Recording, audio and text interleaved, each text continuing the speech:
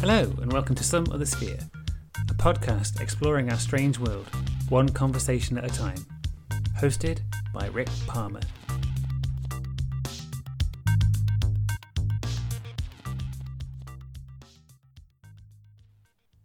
My guest for this episode is Kate Cherrell. Kate is a writer, editor, and creator of the excellent Burials and Beyond blog, which she describes as being about life, death, and the weird bits in between. She is a keen enthusiast for cemeteries, unusual graves, death history, miserable Victorians, and the paranormal, all of which shines through in her writing. In the interview, we start by talking about how she got interested in these subjects and what makes cemeteries and graveyards such fascinating places. Later on, we discuss the origins of the spiritualist movement in Britain, its influence on mediumship in more recent times, and how these practices are depicted in pop culture. All in all, a very fun and enlightening conversation. Enjoy! Kate, welcome to the podcast. Thank you very much for having me. What first got you interested in graveyards and these places where we remember the dead? I suppose kind of the dreamy gothy answer is that it's kind of in my blood. I suppose my some of my earliest memories are being taken round my local cemetery in Cleethorpes by my granddad, who used to walk me around the cemeteries and around the seafront twice a week, every week for years, and it just became something I looked forward to, that I started seeing places of rest from a very early age as not scary places or, overly spooky places, but interesting little libraries of people. And I suppose that's where my kind of love of Victoriana and all of that came from as well, because all the cemeteries I visited were predominantly Victorian ones. And I suppose it started from that. It started from, my local cemeteries where a lot of my dad's family were buried. And then when I learnt a bit about different styles of gravestones, then I started just ruining my family's life. And even when we went on holiday anywhere, I had to visit the nearest graveyard, the nearest cemetery, whatever was closest. So, it's been a developing sort of obsession over many years, and I think I'm lucky enough now that I've been able to integrate it into pretty much my everyday life, really, my work life, my social life, and hopefully done a tiny little bit of good at piquing people's interest in their local cemeteries. I'd hope so. Anyway, that's the goal. Absolutely, and I think it's interesting that you say there that aren't they predominantly interesting places? It's some of their aesthetics kind of lend themselves to spookiness, but the places themselves, at least at daytime, aren't spooky at all, in my experience anyway. No, I mean, they're quite peaceful. I think they're one of the places that should be most treasured in city environments and heavily built up environments, because quite often they're the only place where you can get a little island of solitude, a little moment of peace and quiet. And I think places like London, really, that have got the big, the Magnificent Seven Victorian cemeteries, they've got a really healthy relationship with the communities and the cemeteries. So the people nearby don't see them as spooky place where goblins and vampires live. It's kind of, this is a beautiful sort of recreation ground in a sense, certainly a place where the living have a place in this place for the dead. I think that's something that a lot of people are really pushing nowadays, is the integrating places of rest into communities. There's a lot of really great work being done. And I think, the more we see things as places where you can do classes, you can have talks, you can, do yoga, the less chance there is of those places falling into disrepair or experiencing too much vandalism. So I think it's an important change to make in people's mindsets. And is it fiction that's given graveyards their sort of spooky supernatural connections, other than the fact that these are places where the dead people are buried? Yeah, I think it's a mix. I really do think it's a mix. I think human nature is that we like to frighten ourselves, and we like to tell spooky stories, and that there is this unceasing joy that can be found in making someone jump, But I don't think it's just fiction, although certainly the ghost story, if we go back to 19th century and late 18th century ghost stories, yeah, perhaps there's some blame to be placed there, but even that, not too many places in fiction and early cinema had horror-centric things around graveyards. It was the haunting was elsewhere, and there's usually a chase or a dramatic scene taking place in the burial site, but the site itself wasn't the source of all these things. So I do think it's just this human sort of learned repulsion, shall we say, at being around the dead. We just, as a, I say maybe as a society at the moment, most of us don't know how to behave or interact in those sort of places, and other people don't know how to police those spaces. So there's just a lot of confusion, and then in the middle of that, you get horror films and the occasional ghost hunter vaulting a tomb saying, there's a demon in the corner. So yeah, and it's a mix. The blame goes in a lot of ways. Yeah, I think you're right. I recently watched a lot of the Universal horror movies over Christmas, as you do, and I suppose graveyards aesthetically, obviously they're a very visual thing, aren't they? And I suppose if you're telling a film, they're quite a good background for something macabre to happen, even though like you was just saying, they're actually peaceful places where there isn't really that sense of foreboding or anything macabre going on. Yeah, I think probably blame's the wrong word that I've been using. I don't think seeing graveyards and cemeteries as spooky places is necessarily a bad thing. I mean, yeah, personally, I've been involved in sort of gothy type business for over 20 years now. So I've definitely fed into that and enjoyed it, a lot of it. But yeah, I think with graveyards and cemeteries, like I say, they make these amazing backdrops. They are architectural portfolios of a community over centuries. And if we think about it, how many people really go to see art galleries or feel comfortable seeing art in person, whereas a graveyard, although you may not see it like that initially, is technically a sort of open air community art gallery. In a way, if you look at some of the really elaborate masonry of the 19th century and some of the different masonry techniques from before that, it's a very tactile, visual place where there's so much to appreciate from an aesthetic viewpoint that it's kind of untapped in that sense as well, I think. And of course, if we think of people who used to very aggressively interact with headstones, doing headstone rubbings and those sort of things, I think now that sort of thing is banned because of the damage it does. That has removed another comfortable means of interaction with graveyards, I think. But definitely they are stunning places that we really should celebrate more. Definitely for their artistic treats, shall we say, that they hold inside. Yeah, absolutely. Yeah, I completely agree. And it's going back slightly on what I've just said is that I've been to Highgate, but I haven't been to the part of Highgate where you require sort of a tour. I've only been to I think there's a larger public part of Highgate that I've been to.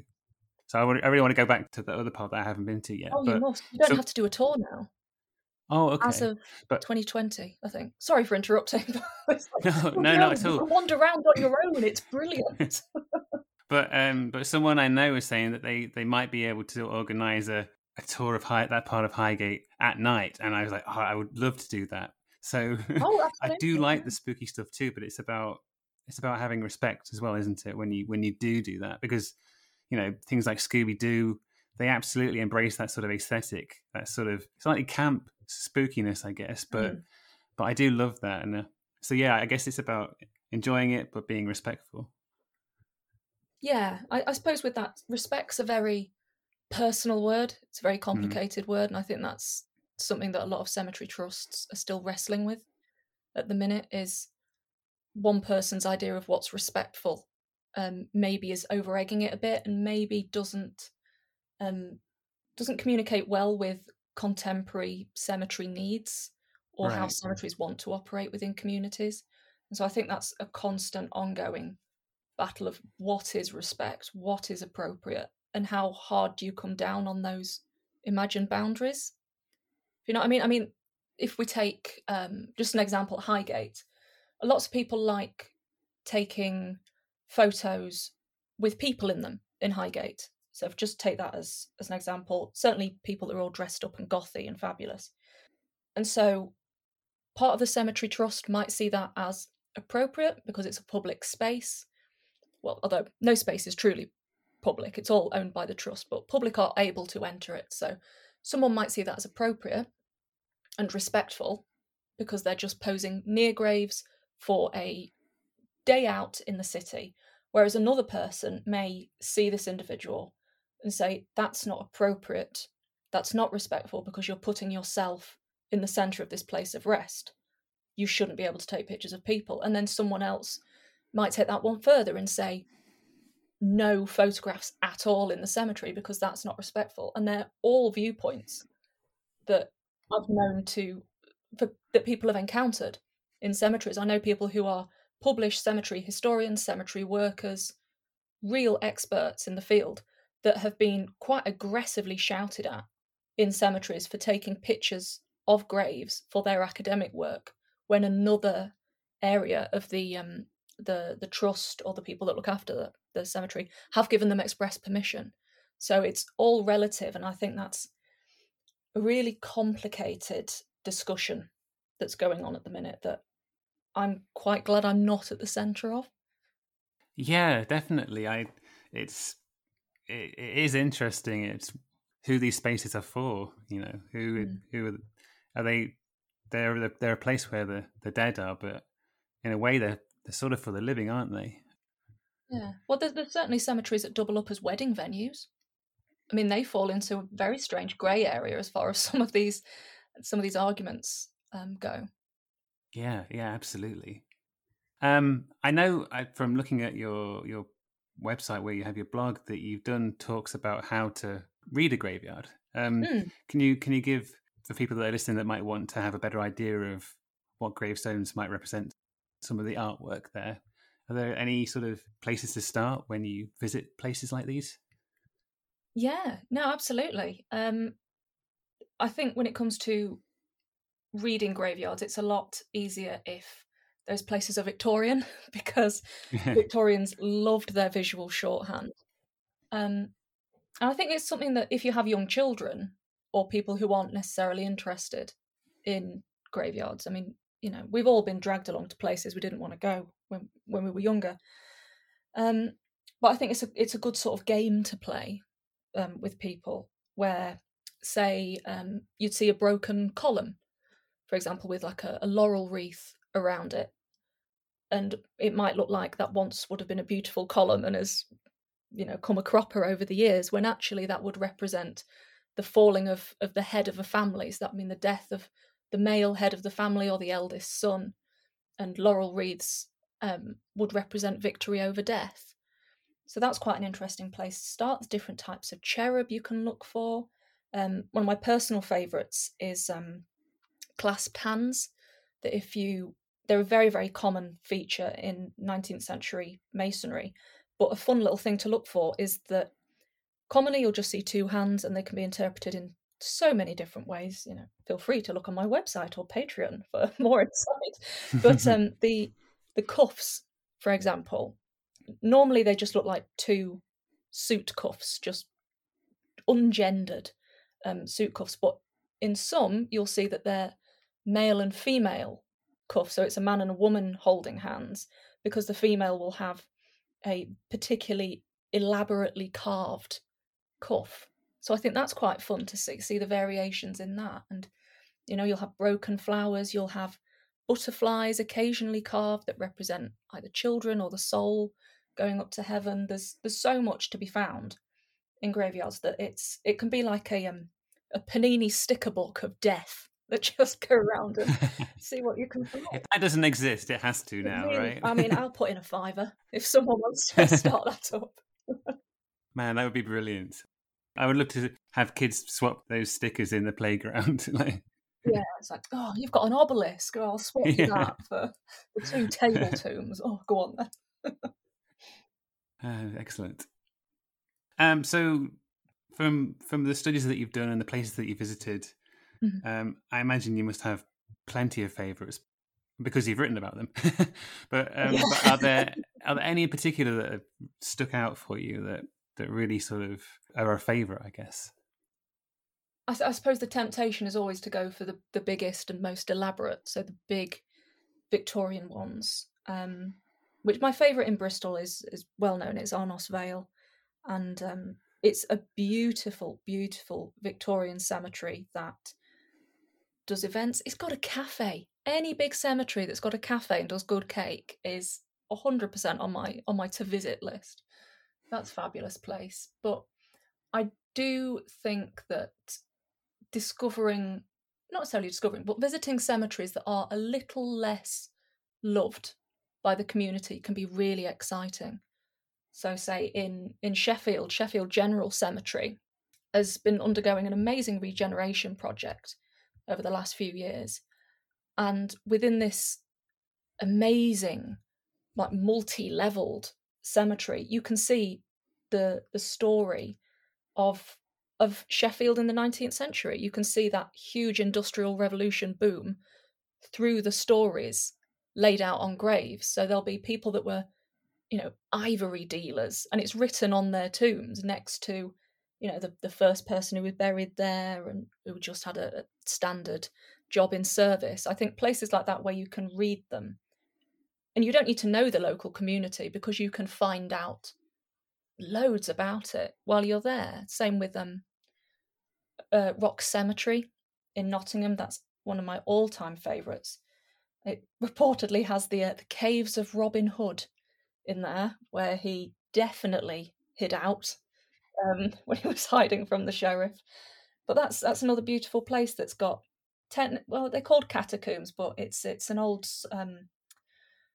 sand pit, because they used to dig out these enormous pits from the sand to help with the glassmaking industry because of all the pubs in Nottingham. So for something that was quite practical, like we need sand to make these glasses because we all like a drink, and then it turns into this stunning, really amazing sort of mini Victorian necropolis where there's like rows and rows and rows of huge, say like 12-foot angels, so densely packed that you'd think you were somewhere in London. It's amazing. And it's right next to a main road. It's right near the park and ride, and it's completely hidden. It's a real treat. I think that's really high up there. I think those sort of places where you don't really know what you're going into and you're so pleasantly surprised, and you feel like you've found, almost ironically, the heart of a city. I think they're really special places. I think most cities will have one. Absolutely, yeah. I lived in Nottingham for quite a while and not too far from that cemetery, so I'd often go there, for a walk or to take in the space. And you're right, it is very impressive. And there's another one in Nottingham as well, a bit further into the city, which I'm sure you've been to, the one near Trent University that's also... Wilford. Is that Wilford Hill, or is that the other one? I'm not sure what it's called. Nottingham. Yeah, it's sort of between the university and then what's it called? Canning Circus. Oh, okay. I'll have to get my map out. Sorry, this is getting through my pictures. See what. This is getting really Nottingham specific for people that don't know Nottingham, but yeah, trust me, listeners, it is. That's where it is. Yeah, it's lovely. Go visit Nottingham. If you take one thing away from this podcast, yeah, absolutely, yeah. One of the grave sites in particular that you mentioned in your blog that I think I've heard of before, but was very interesting, was the pyramid tomb of William Mackenzie. Yeah, there's some absolutely fantastically weird graves in the UK, and I mean, for years, I hope this isn't just me, but I didn't know that the UK had several pyramids, and they're not obviously like the Grand Pyramids at Giza, But yeah, there are several very, very large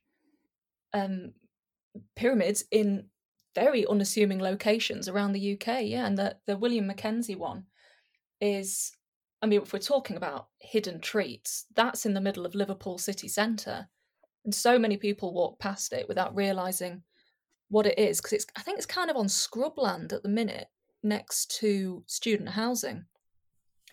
And it's the final resting place of a man called William Mackenzie, who wasn't especially fascinating in life. He was incredibly successful, but in death, all these rumours started circulating about him, as is often the case with these sort of people. And after this pyramid was built, I think it was by his brother, over his grave, these rumours started going round that he wasn't actually interred. He wasn't laid down in a standard coffin, but he was buried, propped up, playing poker.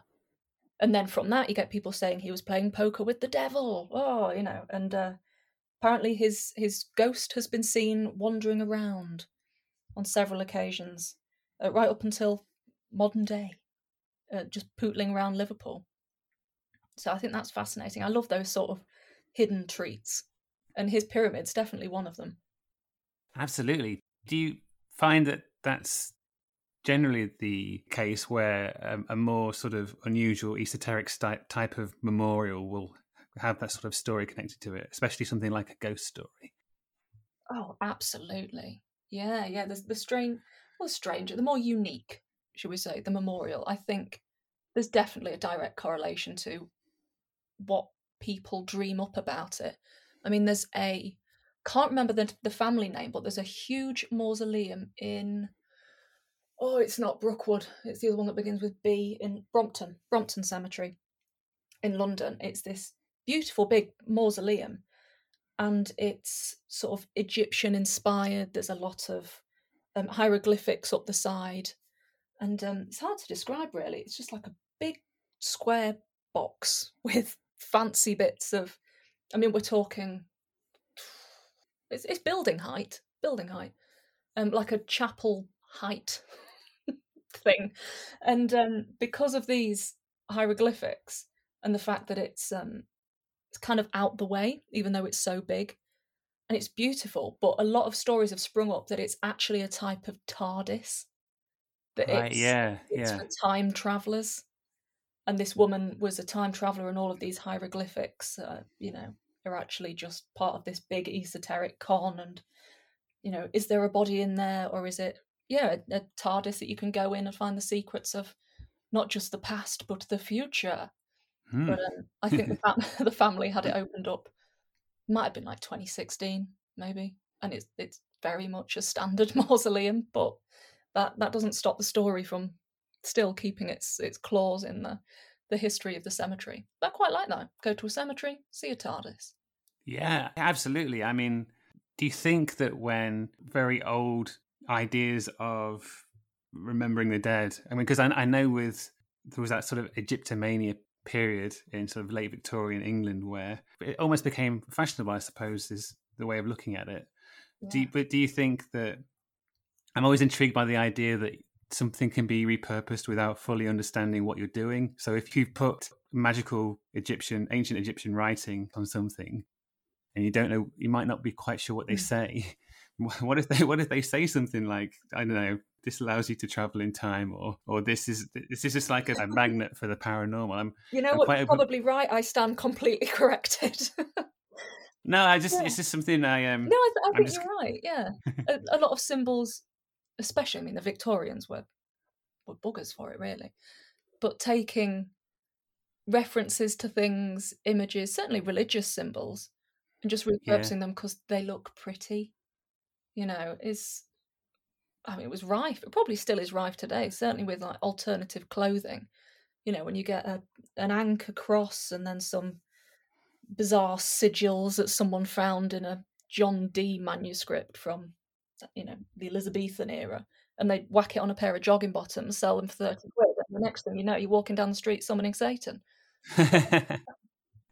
Yeah, you got your necromancy trousers on. yeah, I like that though. I get what you mean with that. Definitely seeing sort of red herrings in graveyards is definitely a perk. You can add that to the list of when you visit cemeteries. Don't go looking for cuffs. Go looking for ways to summon the undead instead. Yeah, go looking for sort of weird symbols and sigils. Mm. Um, Something that I'm intrigued by, which is sort of connected to what you do and write about, is there was this plan in the late Victorian era to build a colossal pyramid style sepulchre for all of London's dead. Have you researched much into that? I'd be fascinated to know more about that if you had. I don't know too much about that, especially, but I know before the burial acts of the 1850s in London, there was basically so many of the cemeteries that are being at these grand Victorian sort of Arcadian places now. They were built to those architectural designs because those people won competitions. So a lot of people would submit their plans, win, and then, well done, architect, we'll now build your thing. So I think when overcrowding and burial spaces became a real issue, and this is when miasma theory was still going around, and people thought if you could smell the dead, your own head was going to drop off, that sort of thing. People started submitting what they thought were very practical solutions to the overcrowding problem. So yeah, that's when you get pits that are dug obscenely deep, like far deeper than the most plague pits we know of. And then people were saying, why don't we do pyramids? Because the Egyptians have got them, why can't we nick them? So yeah, I can't say I've looked into that one in particular, but I've certainly seen hundreds of bizarre like patents and cemetery plans over the years that are completely unfeasible, like enormous towers to store Yeah. the dead in. When this would have been, a regional cemetery in like Southend or something, and they're saying let's put the Leaning Tower of Pisa up there, full of corpses.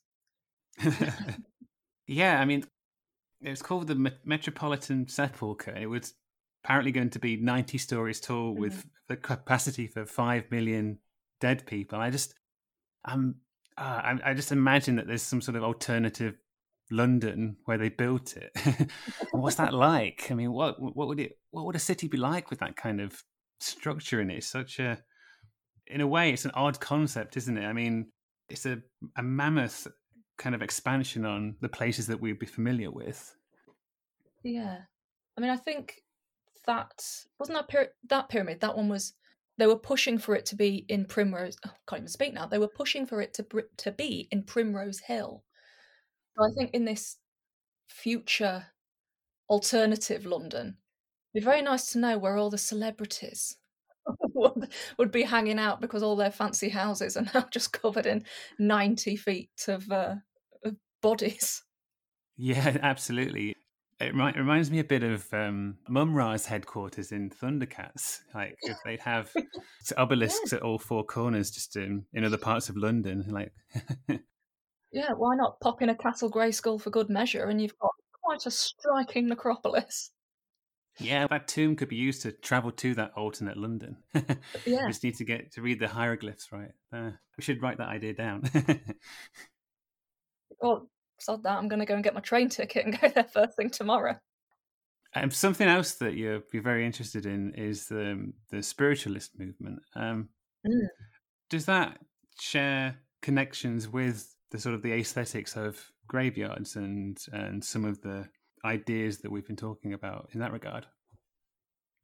I think certainly the cherry picked visuals of kind of the late Victorian seance have definitely been sort of put in the same Venn diagram as a lot of 19th century funereal and mourning matters. So yeah, I think the spiritualism that we see today, the interpretations of Victorian spiritualism and early 20th century spiritualism that we see today in films and media is a very, very thinned down horror-centric version of a reality. So we've very much picked the crystal ball, the beautiful medium, or the very old, physically unattractive medium, because there's always one or the other.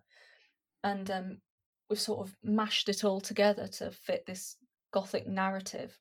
Whereas in reality, it was really a lot more chaotic and a lot more fractured than contemporary media, really. And I'd extend contemporary from like the 50s onwards, really, of Victorian reality. Yeah, it's completely skewed. But that's not to say that those aspects of spiritualism aren't legitimate and aren't really cool to look at. You know, I mean, a disembodied spirit captured on film, or you know, the aesthetics of a talking board or a crystal ball is always going to have a link because of that. Well, like the Universal Monsters aspect, you know, because of that crossover, there's always going to be an appreciation of it, definitely. But yeah, spiritualism's very much my my love, my baby at the minute. Cool. So something I think that I've read is that there tends to be an uptick in interest in those sorts of practices after periods where there's been a great loss of life, or through war, or some other form of disaster. Yeah. Is that the case, or is that not so? No, definitely. There was the secondary revival to modern spiritualism came after the First World War. Definitely, there was a lot of the methodologies of Victorian spiritualism had been, you know, exposed or had become quite old hat, and people had moved on to different beliefs, or just picked and had picked and chosen what they liked from spiritualism and reapplied it to their own either secular or Christian beliefs. Especially, this is speaking, you know, only of the UK, but following the First World War, and this was a generation who hadn't really experienced loss on such a catastrophic scale before. So, yeah, people were just searching for answers and searching for anything to comfort them when they'd lost so many people. And that's when resurgence of interest in esoteric belief systems, in spiritualism, in mediumship came about. Yeah, hugely in the First World War, and the Second World War less so. But home circles and development circles definitely had a little bit of an uptick in the late 40s, early 50s.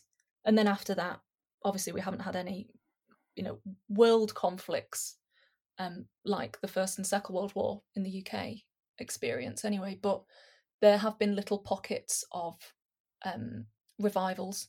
Like there was a spiritualism revival in South Wales just prior to the First World War. So you'll get these little pockets. But yeah, when people experience grief, spiritualism seems to be a natural progression, because people just want answers, they just want comfort. And yeah, with war came a lot of people who were very earnestly trying to help, and of course, as in any field, a lot of people who saw the chance to exploit the bereaved.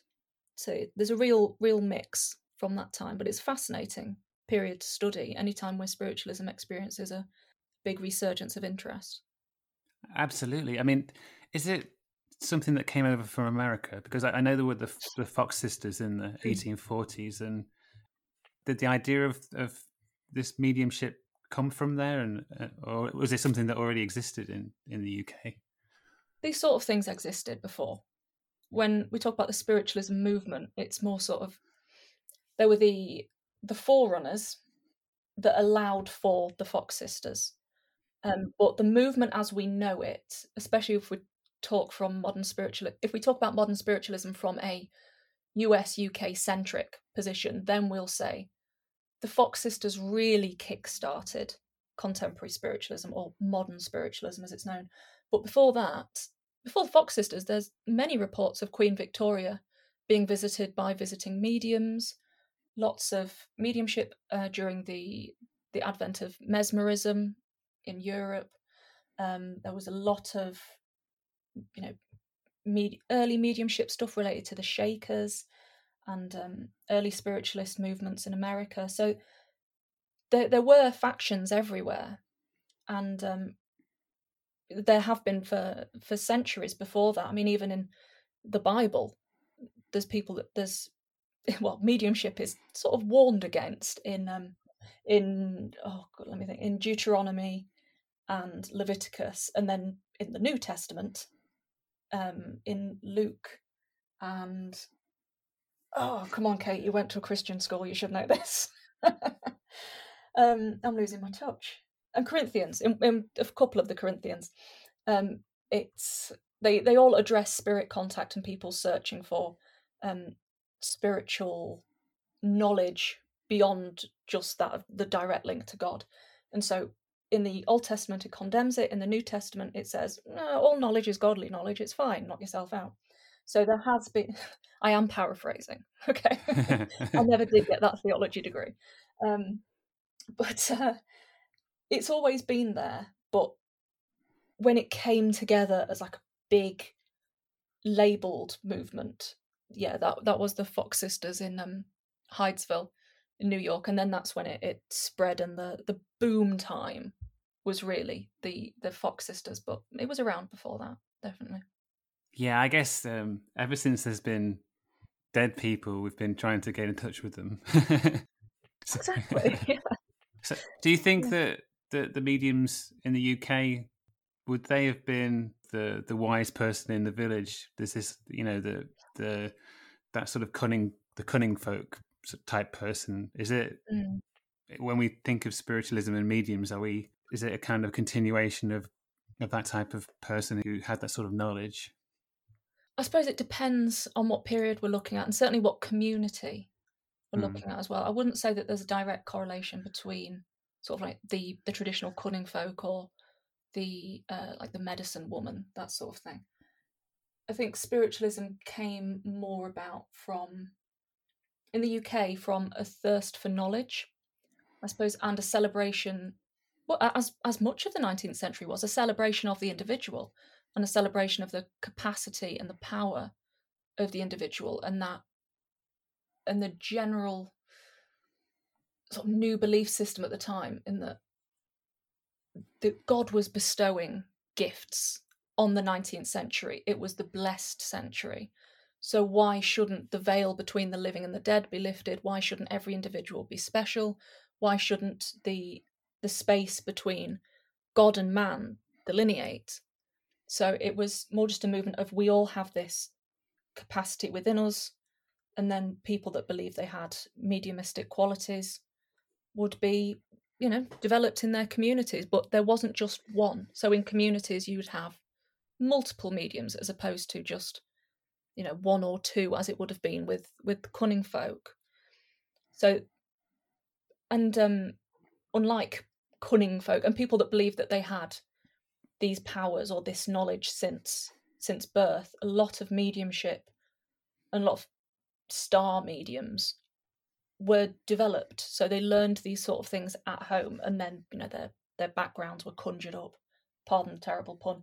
And and so then they thrived. So it was a bit like toddlers and tiaras, but for mediums. That's what it kind of got like at some point, like stage school kids. Oh, okay. If that makes any sense. I know of that show, but I haven't watched it. Oh, okay. Well, it's like, stage pushy mums, but with ghosts instead of dancing competitions. Ah, right. No, there was a lot of that stuff. Yeah. So, when you researched this period of time and the people that were doing this sort of thing, was there anyone in particular that stood out for you as being the real deal? Well, my interest, I get more interested in people the more I think they're fraudulent, which is completely counterproductive to psychical research or anything like that. You're meant to either prove that they were legitimate or they were frauds. And as soon as I get a sniff of them being fraudulent, I'm like, oh, brilliant. Show me how you did it. So would 20th century mediums count? Yeah, of course. No, whatever you have as an example, I'd be happy to. I'm sure my listeners would be happy to hear it too. Okay, I don't expect. I really don't want you to have loads of angry emails saying she said 19th century. This person was operating in the 60s. No, it's fine. Really, no, don't worry about that. As far as legitimate, a lot of the problem is with a lot of mediums that I'm interested in at the minute, because I'm having a bit of a, I'm completely obsessed with the 70s and the 80s at the minute. And, I'm dressing entirely in polyester and crimpolene. I'm watching too much Minder. So all of my interests are, I'm drinking out of a Columbo mug as I talk to you now. I'm a well-adjusted woman. So the mediums that I'm interested in at the minute are kind of from that era too. So a lot of the Doris Stokes, Ina Twig, and Doris Collins.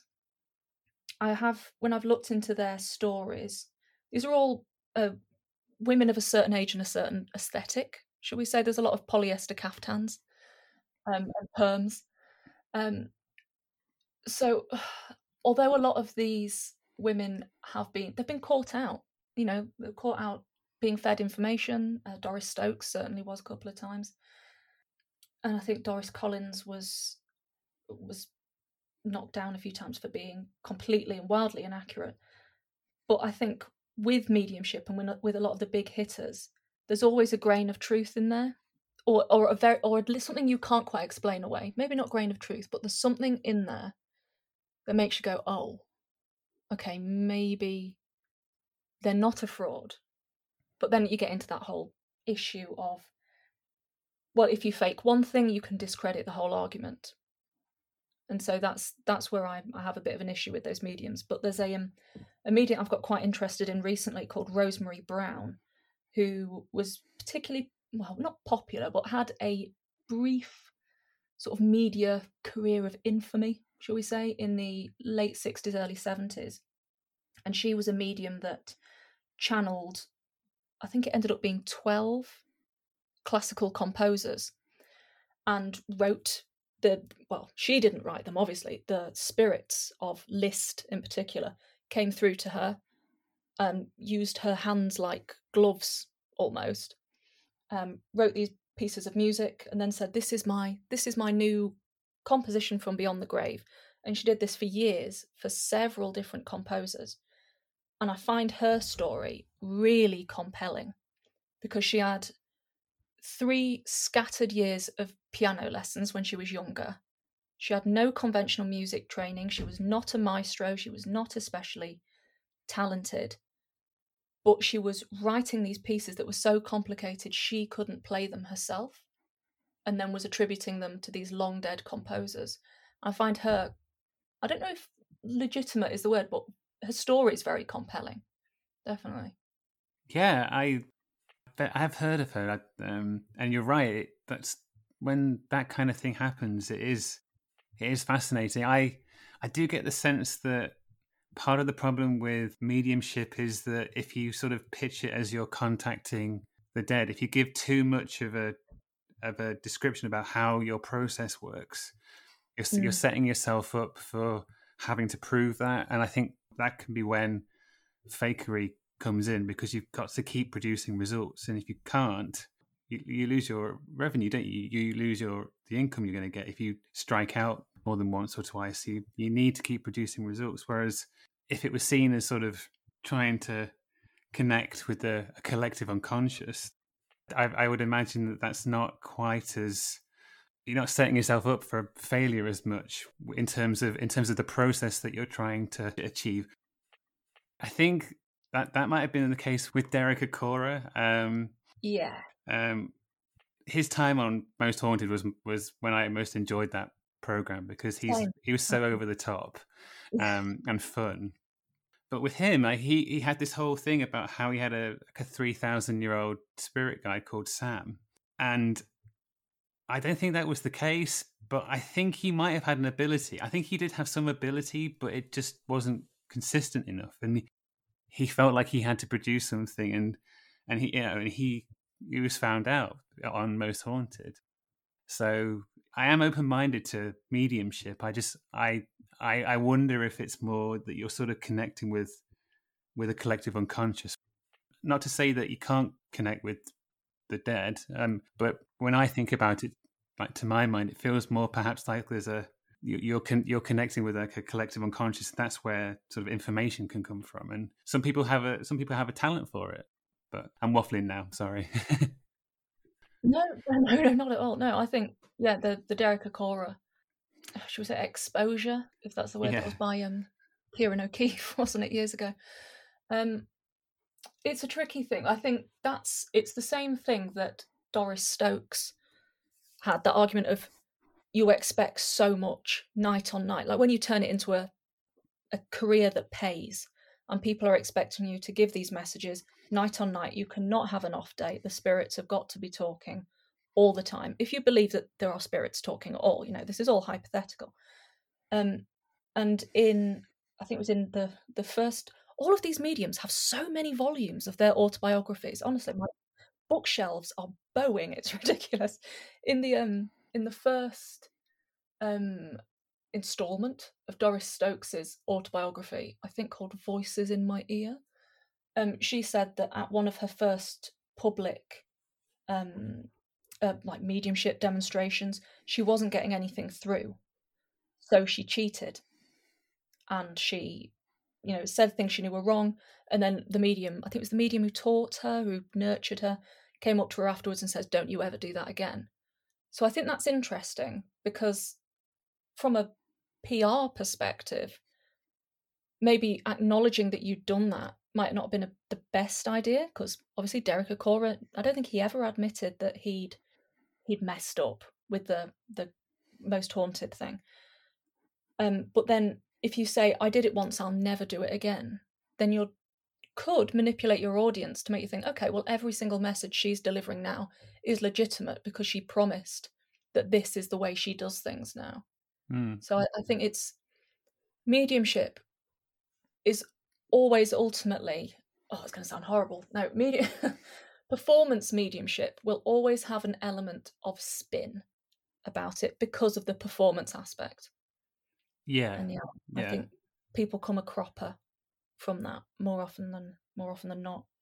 Yeah, absolutely, and it's something that is apparent in other areas of this paranormal world. I know in the Enfield poltergeist, clearly in that case there was weird stuff going on, but there were definitely times when Janet, who was at the center of that experience, faked things.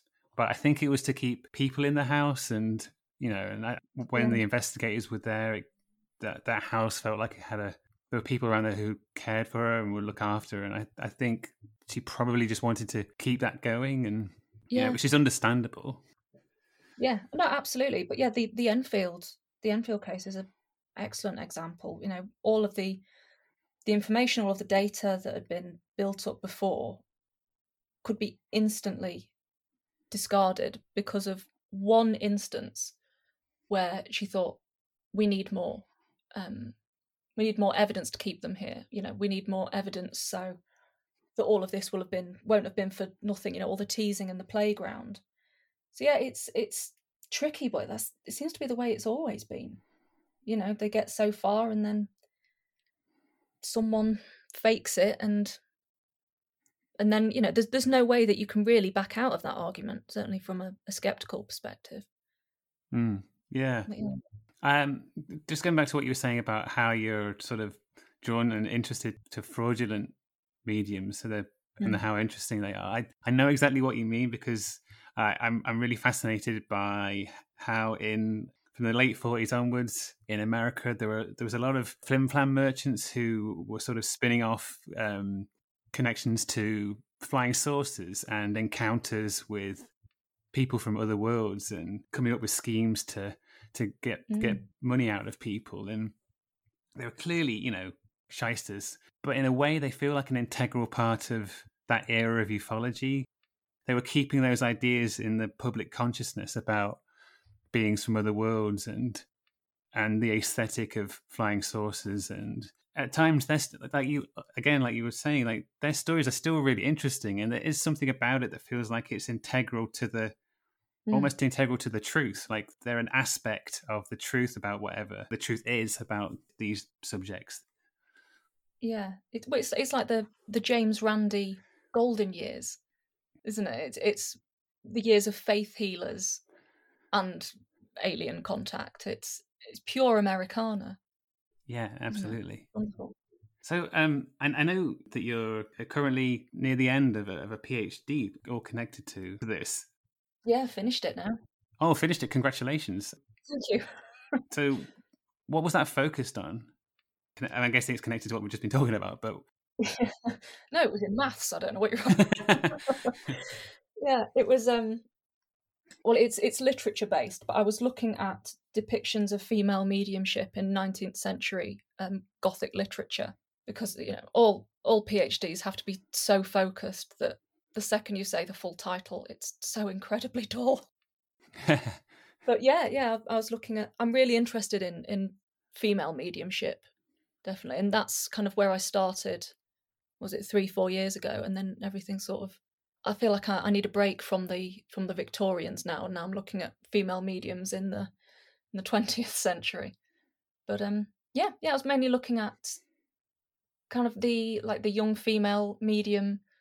Like, say, if we watch a film with a séance in it, or read a book with a séance in it today, that medium, as we imagine them or as we see them, is in direct correlation to a lived Victorian reality that was put into literary tradition at the same time. Does that make sense? So a lot of what we see today as tropes around mediumship are directly related to Victorian literature, which is directly related to what was happening at the time in spiritualism, particularly to do with women mediums and the appearance of, like, the physical appearance of mediumship. So it's a barrel of laughs, I promise you. It sounds really interesting.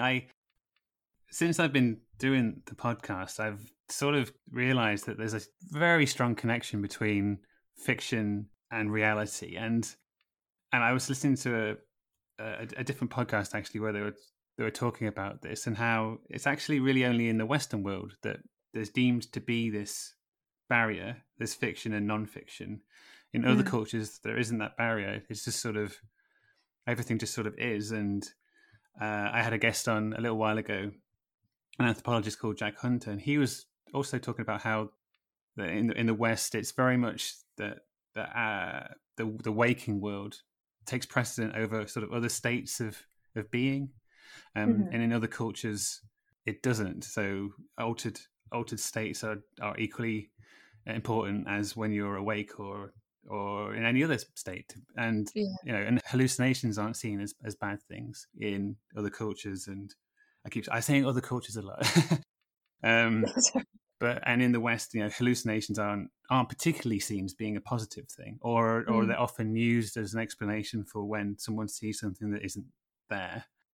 Yeah. And going back to what you were saying, I wonder how much of sort of modern mediumship that is genuinely practiced is influenced by how it was depicted in fiction. Yeah. And then conversely, how much of how mediumship and spiritualism was practiced in quote unquote the waking world then goes into fiction. It feels like there's a real relationship there, especially with paranormal subjects. Yeah, definitely. I think if you see contemporary mediumship and paranormal investigation, shall we say, as like two different worlds under the same umbrella today, the Victorian séance that both of those groups visualize or perform is completely different.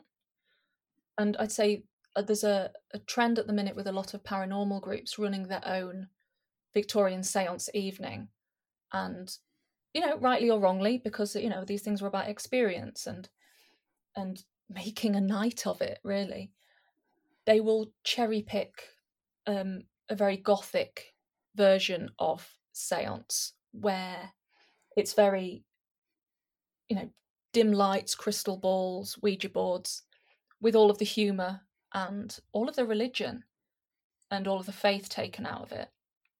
And I find that very interesting, that's kind of what we see as a Victorian séance today and treasure as a Victorian séance is so different from a Victorian séance that to reproduce an authentic Victorian séance today would seem laughable, because it doesn't fit our ideas of what it should be, how spooky. It should be all velvets and Gothic and drapes Whereas in reality, there was a lot more, running around naked and chucking tambourines around.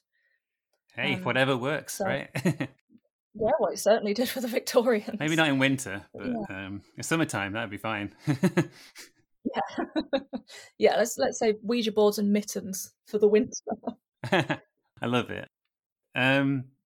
One question I would like to ask is that with your research and all the mediums that you've read about and looked into, have you ever encountered people using the ritual of a seance to contact things that aren't ghosts? I'm just wondering if people have used seances to summon a UFO or gone into a forest and tried to summon Bigfoot. Right. How long have you got? So, that's a fantastic question. They, in the, let's say, turn of the century in America, because it's always in America, isn't it? There seemed to be a very fine line in spiritualism between ghosts, aliens, and imagined beings. So at seances and at not just seances, at private sittings where people would pay for manifestation or physical mediums to perform these rituals for them. As much as people might want to contact the dead and contact people they knew, there are many instances of people, very respectable people, that's always got to be said. These people weren't, credulous in a bad way. A lot of people were, judges high up in the community, all of this. There are many instances of people paying to meet new people from different worlds.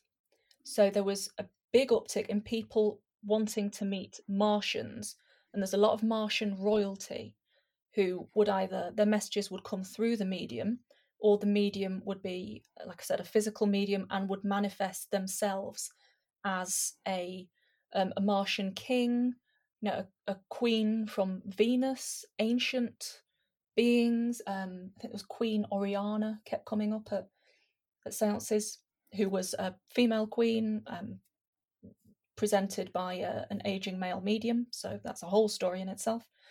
So there was a lot of that, of Martians and space-related royalty. So there was people, there was aliens. Don't know about Bigfoot. Not too sure about that one. Well, I was focusing on the Martians so much. But there are many, many instances of people wanting to make new connections with new worlds and new beings, and receiving presents from different worlds, from the new planets. There was an awful lot of that. Yeah.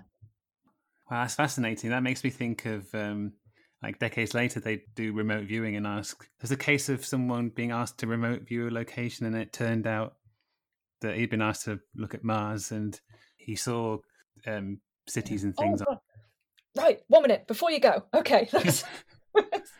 I remembered the thing I forgot. There was a very brief period in paranormal history where certain people believed they could enter trances as in a seance environment and get this remote viewing experience with dinosaurs. Oh my, wow. Paranormal paleontology. That's what I was trying to remember. Yes. So there was many, many instances of people saying that they entered a trance and they were able to regress and would visit dinosaurs, sort of converse with them, and then would come back and draw these Jurassic, obviously wildly inaccurate, but that doesn't matter because dinosaurs, environments. And I mean, that was a whole movement for a while. There were a few books written on it that are heavy going, but were people saying, I had this vision of a place, other people saying that their spirit was taken out of them and they interacted with this dinosaur environment as a person, as they were then. They could touch, they could walk through this landscape and chat with long dead dinosaurs. And obviously they drew them, and they weren't really like any species that we knew have existed. But yeah, same with Martians. There was a medium called Helen Smith, who God, what year was she? I think she might have been 20s. I'm probably going to be horribly wrong on that. she was a psychic artist who, through trance, would visit the planet Mars and would draw these Martian environments, write in Martian language, which turned out ultimately to be a mix of several languages because she was an incredibly intelligent woman. And she was investigated by the scientist Theodore Flournoy, who wrote the book From India to the Planet Mars. And she went through several cycles of past lives, which was everything from like India in the time of, and it was like 400 years ago in India, and right through to future Martian interactions. So there was a lot of that. The sky, not even the sky's the limit. The past isn't the limit, the future isn't the limit. Just put your mind to it and there'll be something that'll want to chat with you. Yeah, definitely.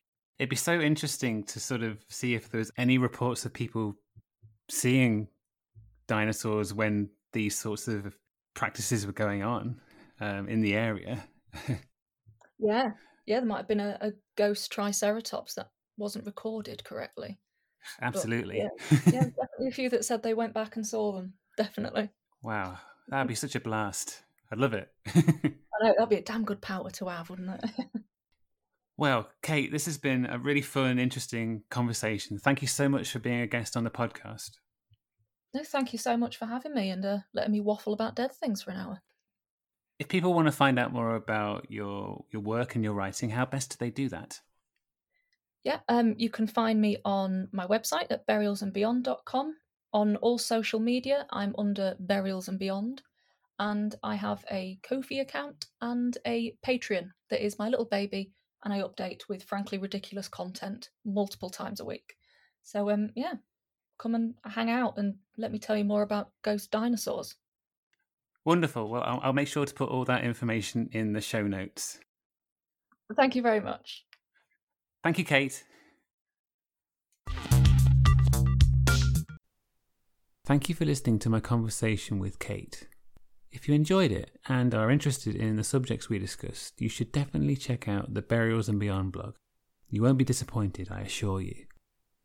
Please also consider rating the episode wherever you listen and sharing it on social media, as it really helps the podcast to grow and find new listeners. You can follow Some Other Sphere on Twitter at spherical_pod and subscribe on most of the well-known podcast platforms. You can now also donate to the podcast via Ko-fi. Details on how to do that are in the show notes. If you'd like to email me here at SphereHQ, the address is someothersphere@gmail.com. It'd be lovely to hear from you. Until next time, be safe and well, and I hope you'll join me again soon for another episode of Some Other Sphere.